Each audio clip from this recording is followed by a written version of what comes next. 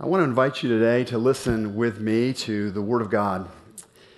This passage I'm going to read comes from the 14th chapter of the Gospel according to John, and it is situated at a moment when Jesus has just hours left with his disciples before he is taken from them and begins the walk directly to the cross.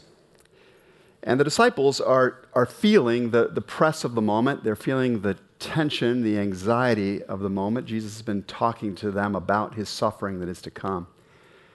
And in classic Jesus style, even though it's he who is going to be going through the toughest part of this journey, he's concerned about them. And so he says, "Do not let your hearts be troubled, but trust in God. Trust also in me.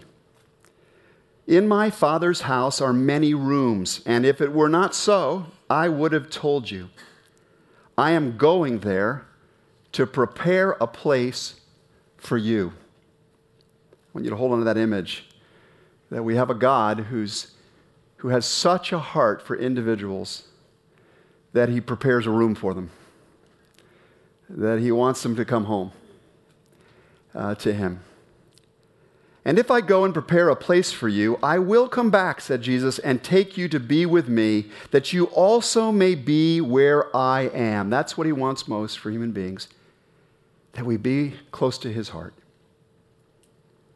"You know the way to the place where I am going," says our Lord.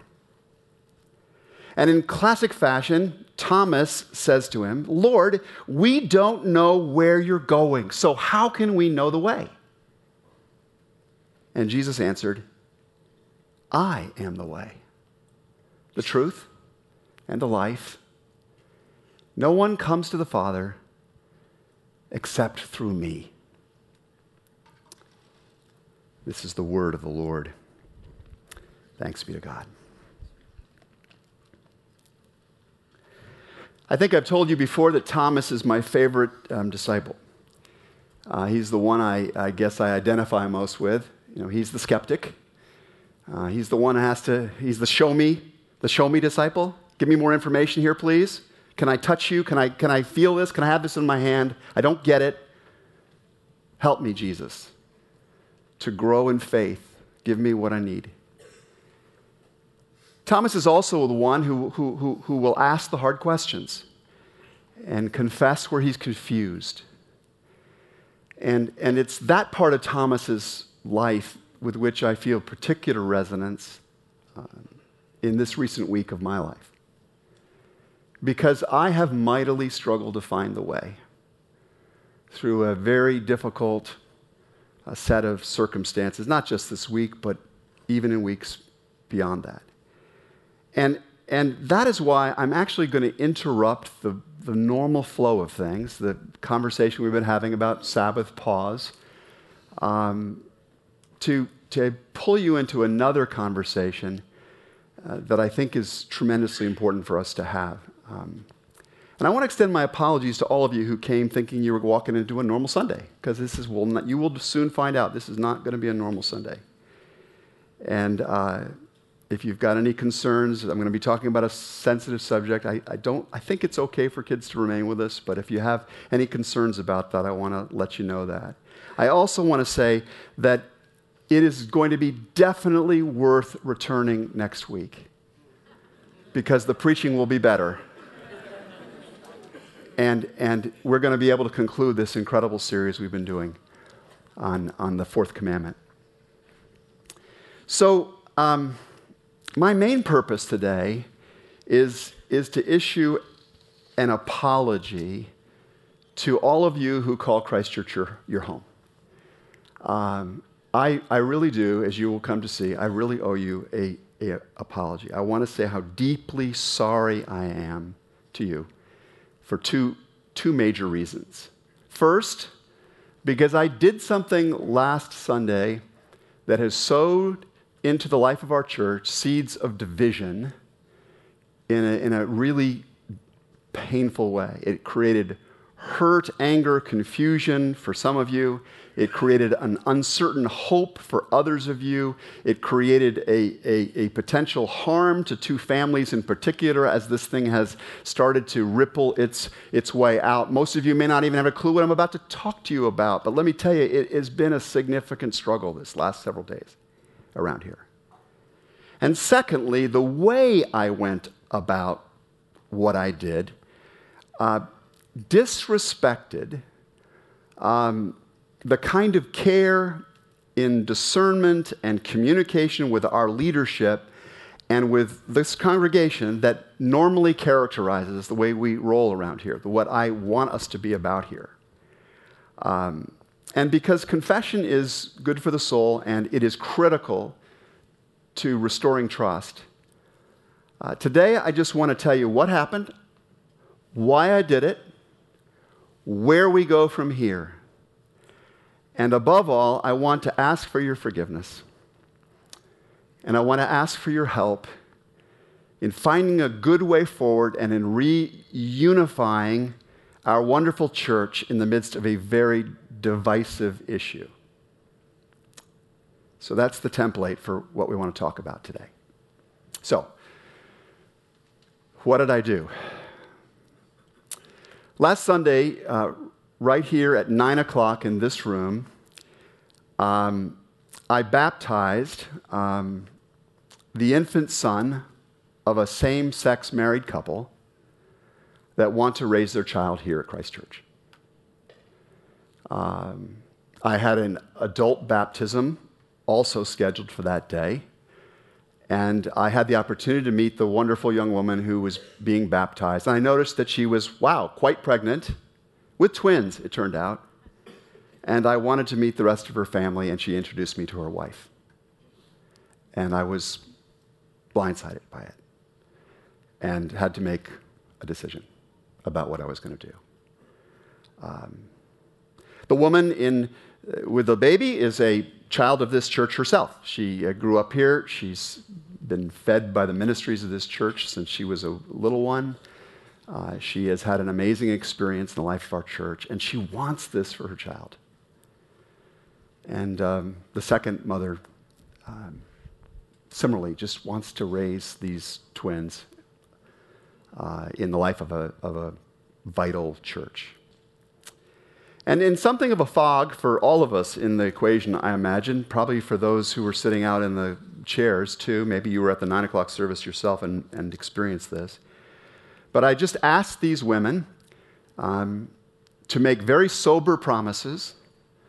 We went over it minutes before the service and then did it in the service. Sober promises to renounce sin, to live deeply into the life of Christ, and to inspire their children by their example to be followers of Jesus, to the end that one day those children would want to confess Jesus and follow him as their Lord, Savior and Lord.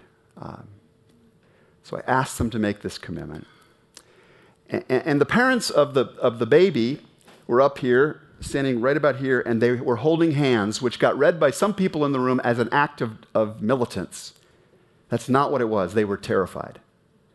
They were scared. They knew they were doing something here that was different. And they were scared. And I put my hand in the water and I made the sign of the cross that you've seen me or Tracy make, others make here on those foreheads, a little baby, a mother. And I said the words that you've heard me say so often. And I welcomed one pregnant mom and an infant boy into the life, family, discipleship pathway that is Christ Church. Now,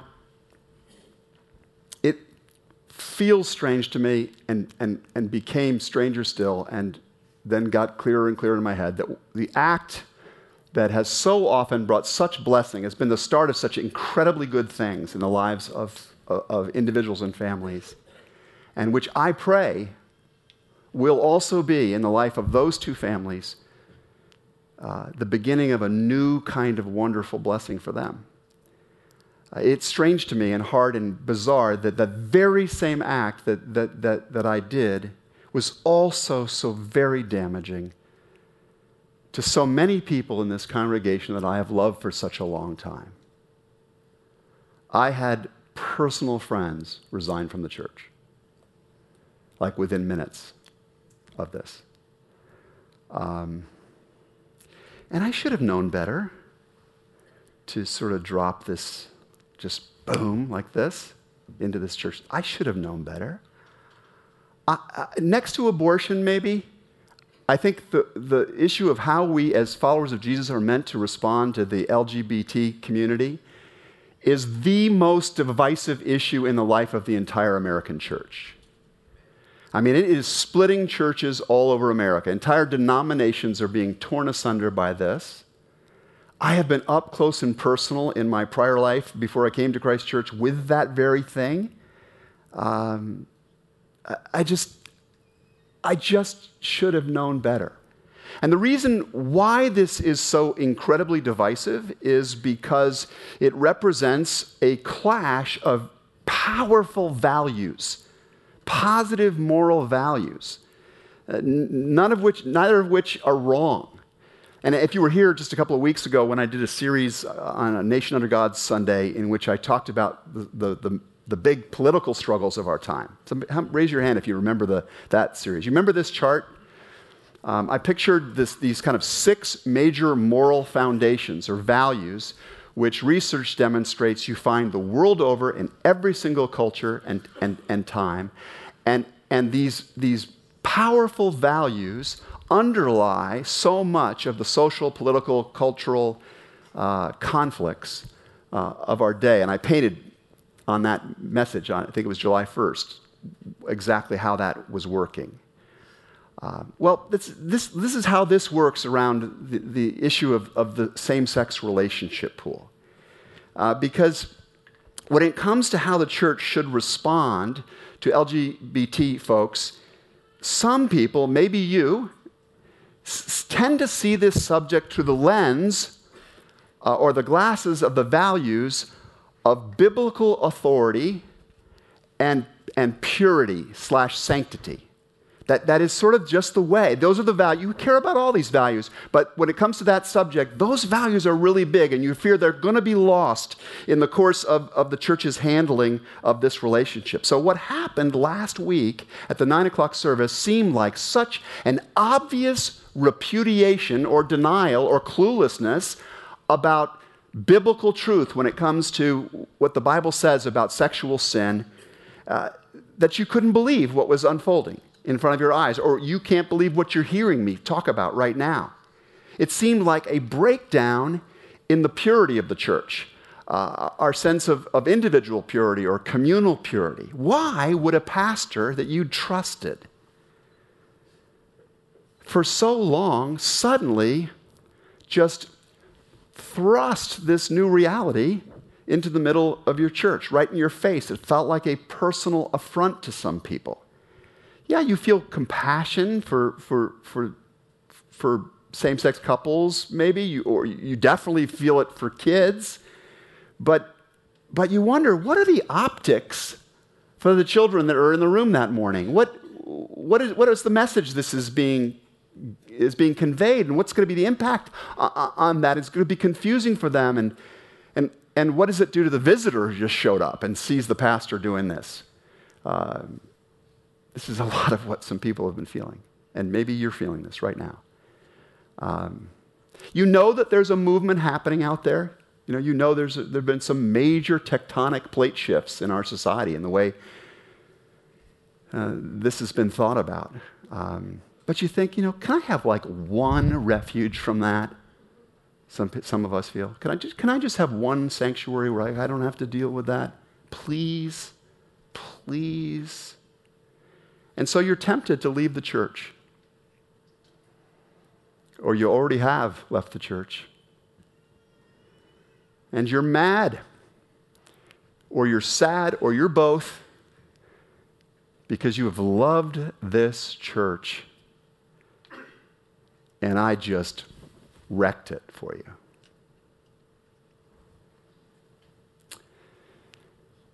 It's not like that for everybody. There are also people, I heard from them this week too, who, when it comes to assessing what happened last week, tend to look at it through the lens or lenses, the glasses of the values or virtues of care and fairness.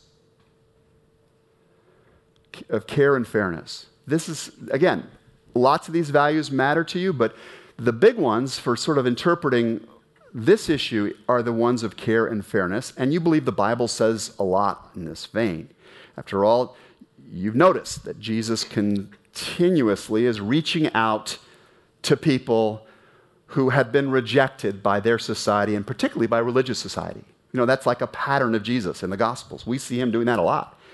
We see him touching lepers, people that others have said are they're unclean. You keep your distance from those people.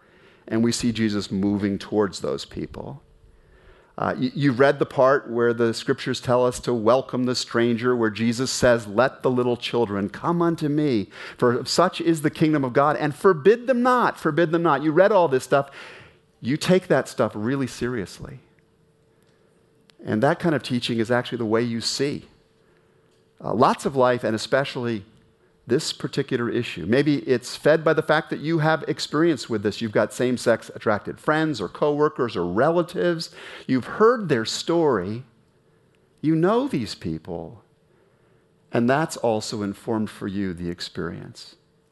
The first group of people I talked about before, they often have had experiences too. So don't think that group of people is clueless about things relationally. They have their set of experiences too. But for the second set I'm describing, that experience has altered something for them in the way they think about it. And they feel that the church ought to extend grace to gay and lesbian people. In fact, you might even feel that you would feel better if you knew that you could invite somebody from that community to join you in worship and in the life of this church. And so, seeing or hearing of the baptism last week didn't bug you so much, because you're actually concerned that the evangelical church not be perceived as haters.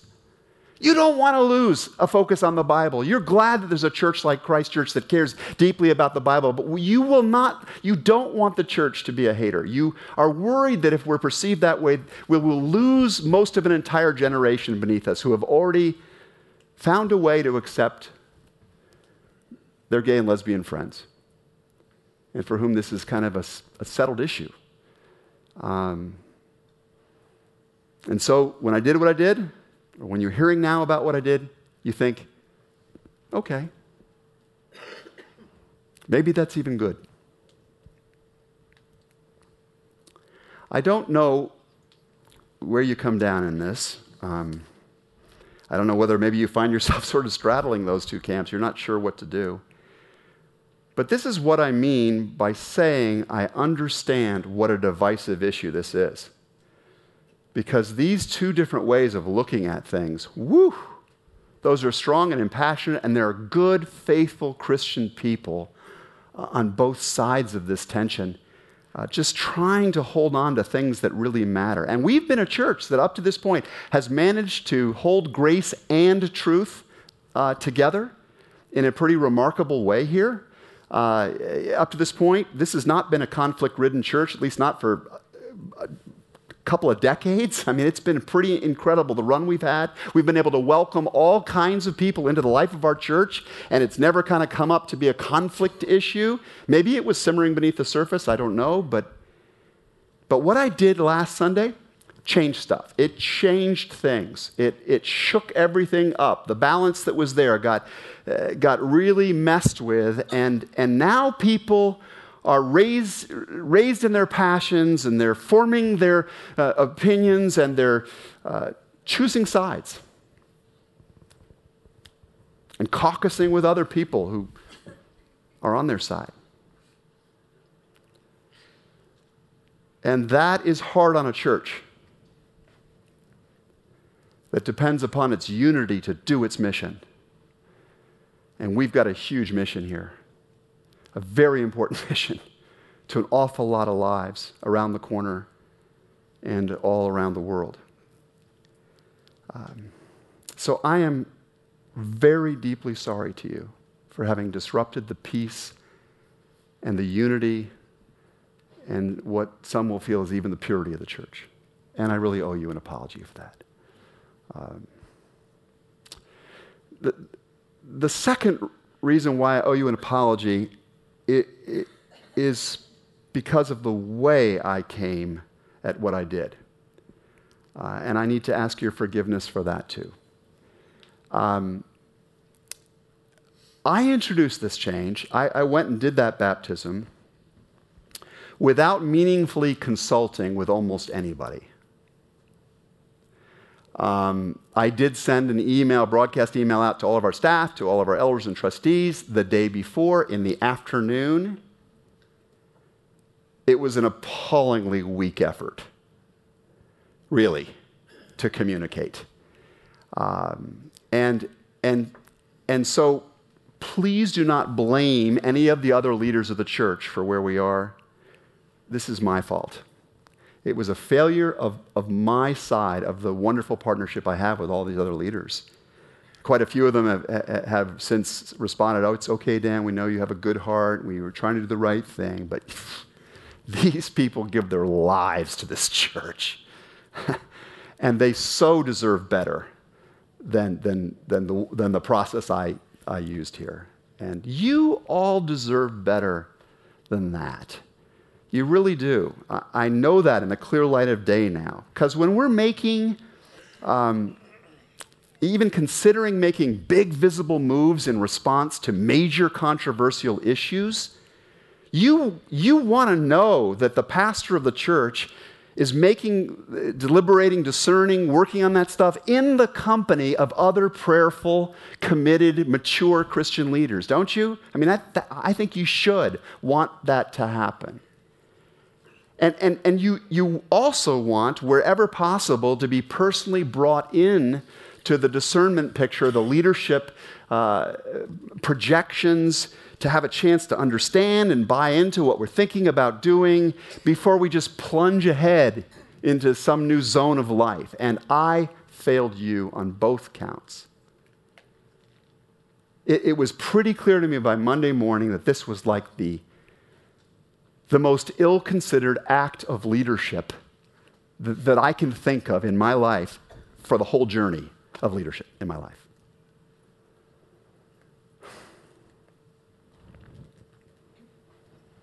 So why did I do this? Why did I do this? Part of the reason why I did it was because I believed we had a policy that made the thing I was going to do, again, I was just thinking this is the baby. I wasn't imagining there was going to be a second experience here too. I just thought there was a policy that actually allowed for this kind of thing. And so about a month and a half before, when the idea got floated to me, I said, I think this is consistent with that policy. I want to tell you what that policy is. I gave you a copy of that policy this morning. It's in the Pathways Bulletin as you came in. If you're a non-paper person, you might want to grab one of these on your way out. But it's something called Policy on Marriage and Redemptive Community. This policy was unanimously approved by the Board of Elders of Christ Church in January of 2016. And the policy grew out of the reflections that I did in the summer of 2015 in a sermon series called The Third Way. The Third Way. The Supreme Court, as you may recall, in the summer of 2015, came down with a decision on same-sex marriages. And I could see, wow, this is going to present all kinds of questions for our church.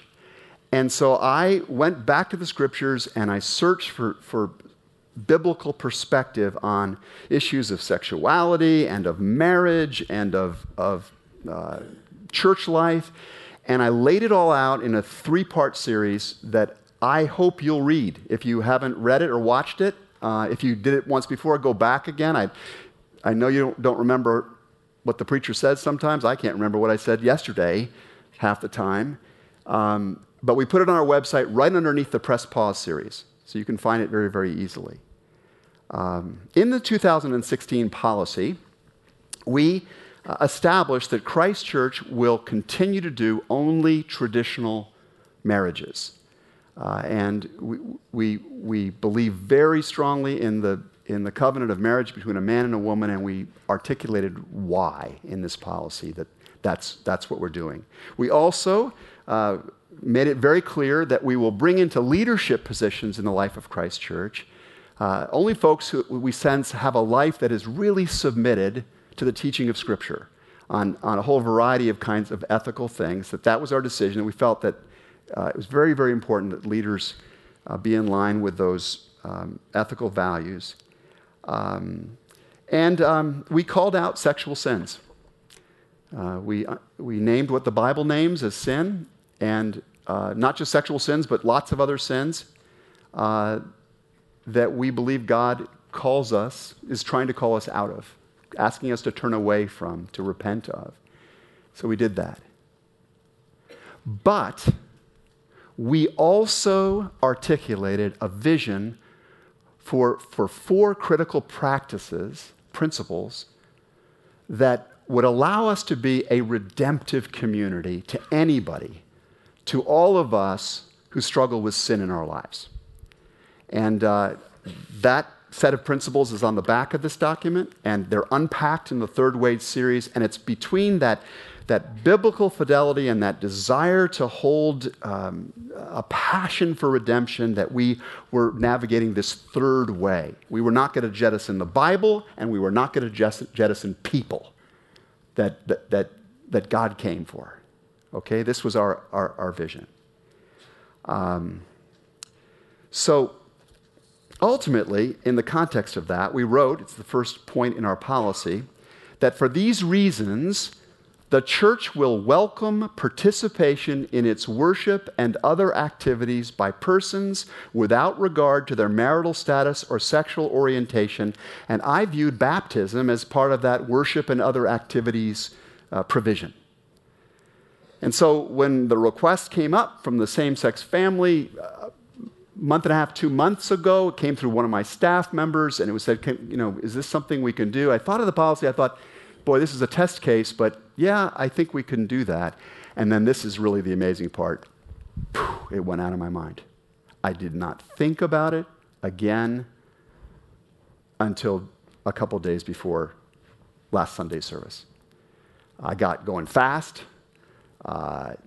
Sabbathlessness in some ways. I got going fast. I did not consider all of the factors, the ramifications. I didn't even really ask myself the question, what would be most helpful to the people who are looking up at me as I'm reaching out with my water-covered hand to baptize them? It's just, I am in, at that point, just a different zone. And I am so sorry that I put those 2 families in the midst of this controversy. I'm so sorry that I complicated so much your church. I hope you will find it in your heart at some point to forgive me for this failed act of leadership. And I appreciate more now how hard it must be for you to actually apply the biblical teachings that I try and other staff try and share from this place each week in the boiling place of everyday life. Because, man, I really obviously struggled to do it myself in recent times. The question, I guess, we have to ask is, so now what? Where do we go from here, given the reality that we've got here? So the first thing I believe that we have to do is to take a Selah. I think we have to press pause. So on Monday, I instituted a moratorium on doing any further baptisms of this kind to provide us with the space for us to really do the work we need to do to have a unified biblical approach to caring for people in the future. We are not rescinding what happened here. In fact, we're going to step up our pastoral care. For those young women and those children, we've already had some very pointed conversations within our staff about our processes and the way we communicate with each other. Those need to improve. Secondly, Elder Council Chairman Doug Hanscom and I have called a special meeting of our Board of Elders. It's going to happen before the end of this month. And we're going to sit down and we're going to look afresh at this policy we have. And we're going to ask ourselves, where does it need to be clarified? Where does it need to be changed? What is God saying to us in this particular moment? What do the scriptures say to us? And then if you would like to offer input to the thinking of the elders, to the discernment process that we have, we would welcome it very much. You will find an email address there, elders@christchurch.us.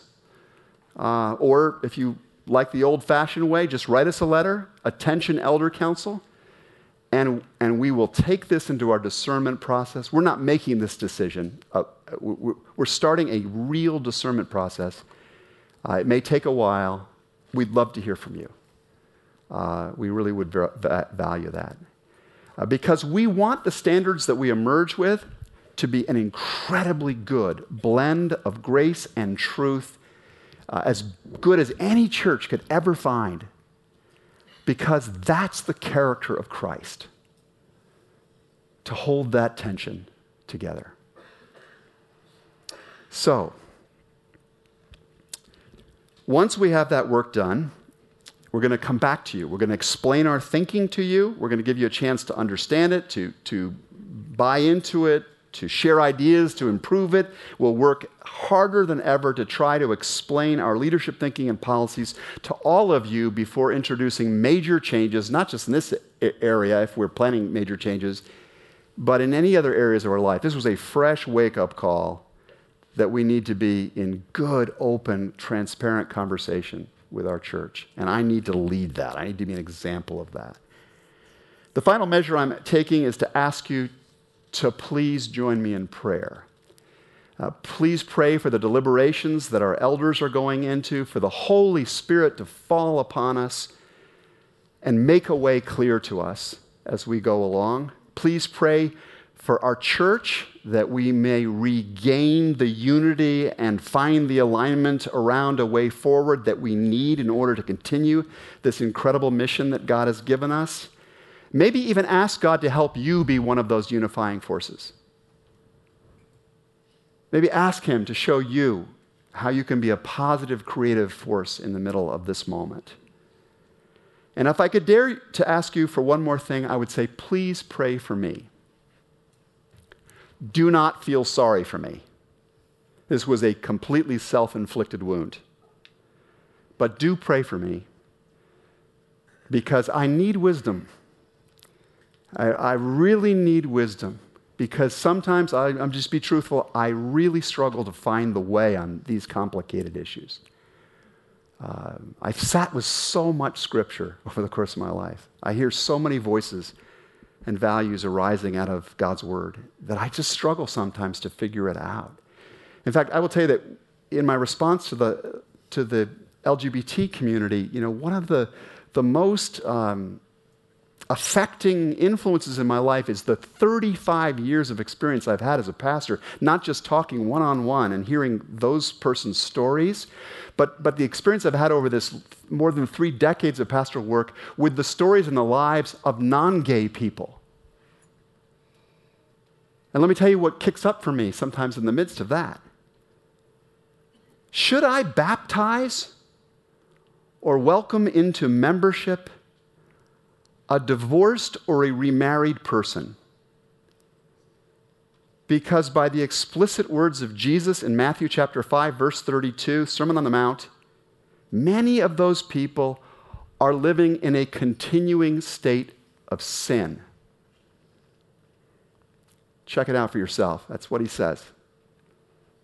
In light of the scriptural call to present our bodies as living sacrifices as our acceptable form of worship to God, Romans chapter 12, verse 1, in light of that call, that our bodies are meant to be part of what we use to worship God. I don't mean just raising our hands in worship. Our whole bodily life is meant to be an act of worship. Given that reality, should I baptize someone who does not yet know how to or even want to give up smoking,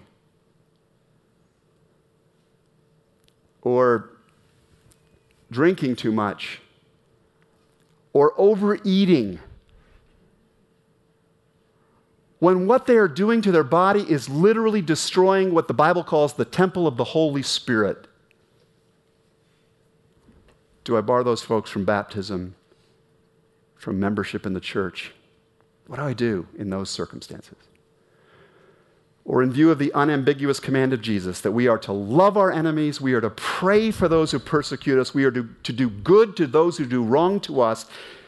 And Jesus says it again and again, and he models it on the cross, right? In view of that incredibly clear, obvious commandment, what do we do about the people in our church who have no problem angrily just dismissing people, throwing away whole segments and communities of people? What do we do about the Facebook life of some of our people? Do we push them out of the church? In light of the command of Jesus to leave the altar if there is any unresolved conflict in our life and go and be reconciled to that person, should I baptize? Or should I allow into the membership of the church or push out somebody who is actually gotten comfortable now with going through their life with quite a few broken relationships? What do I do as a pastor with those people? Or how about people who don't tithe and have no plans of ever tithing? I could go on. God's call is a tall order. Righteousness, in the fullest sense, is a tall order. It's a ladder, frankly, that none of us have the strength to climb, which is why he came down and tugs at our pant legs, saying, I love you. Take this salvation. And thereafter we begin to repent. We begin to do different things in gratitude for what he's done. I do baptize these people that I do baptize because of two major reasons. Even though they're living in continuing unrepenting states of sin, I baptize them for two reasons. First, because that one sin in their life is not the defining reality of their life. It's not the only thing about them. It isn't. That guy who's a smoker, it just isn't the whole story. There's all kinds of other fruit of the Spirit in his life. There's wonderful attributes that I do not want to throw away too, just because of that one thing in that person's life they've not been able to conquer, or maybe don't even want to conquer yet. I imagine all that God wants to do through that person, and I want to try and help with that. Secondly, I baptize them, and I'm happy that they're in the church, because I think the statistical probability that that person is going to find help in getting redeemed from whatever that besetting problem is goes way up if they belong to a circle like this. A circle of both truth and grace. I think so. I'm really struck by this characteristic of the ministry of Jesus. He goes to people, it confounded his disciples, he goes to people that are really messed up. I mean, Zacchaeus is a really messed up thief. And the woman at the well is a serial adulteress. And there's a long line of others that we could name that even his disciples were going, oh, you really doing that, Jesus? And he goes to these people and he wraps the circle of the love of the Father, Son, and Holy Spirit around that person. And then he says, come and learn of me. And they start following. And they start seeing things differently over time. They start believing new things. And they start seeing things they would never have seen if they had not been in the company of Jesus. And this belonging, this believing starts working like a flywheel in their life, and it starts to alter their behaviors. Maybe not immediately, maybe not entirely, maybe in some areas never on this side of glory, but it alters the life of that one person for good. And I think that pleases God. Even if there's some dimensions that are really slow in changing. And I think this is kind of what the Great Commission is about, isn't it? I mean, test me, I could be wrong about this, but look at what the Great Commission says. I want you to go out there and make disciples. How are you to do that? Baptize them in the name of the Father, Son, and Holy Spirit. Surround them in the circle of the love of the Father, Son, and the Holy Spirit. And then teach them. Help them believe what they need to get their mind straight around things. Teach them. And then they'll obey. More and more and obey. And I think, this is my story. My own story. This is how it's worked for me. If the church had not put its arms around me, I had a lot of unrepentant sin going on in my life. I still do. I need help. God's not done with me yet. What's your story? How has God's truth and grace worked for you? So the question I want to ask in closing is this one. What would it look like for you and me to shape together a truly redemptive community? What would it look like for us to go all in together on trying to shape a church that is a vessel of the life-changing love of Jesus Christ, that somehow manages to navigate its ways between the shoals of excessive license on one side and the shoals of a loveless legalism on the other side, and people could feel the difference. They knew we were not those things. We were this thing. What would it look like to shape that kind of a community? Because I think the world needs this kind of a community. And this policy that we kicked out in 2016, it was a good start. I think it was a good start at trying to do this.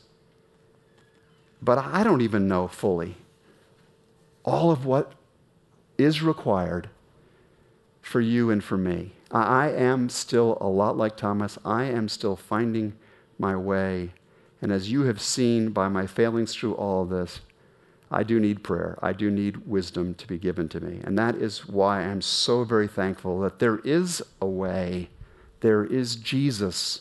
He is the way. He is our pattern. He is the key, our guide to the truth and to the life that I think we're all seeking. So please, let's not harden our hearts to one another, but keep seeking to discern together what it means for each of us and for all of us to more fully follow Him. Let's pray together. Lord, you have grown up in this place a beautiful, faithful church, a church that you are using to shape for the good the lives of thousands and thousands of people and tens of thousands more around the region and world. Lord, we just don't want to see that wrecked. I don't want to see that wrecked. Please, God, do not let us be a house divided. You have prayed that your church would be one, so make us one. Show us how to find your way, where you are going. In your name we pray. Amen.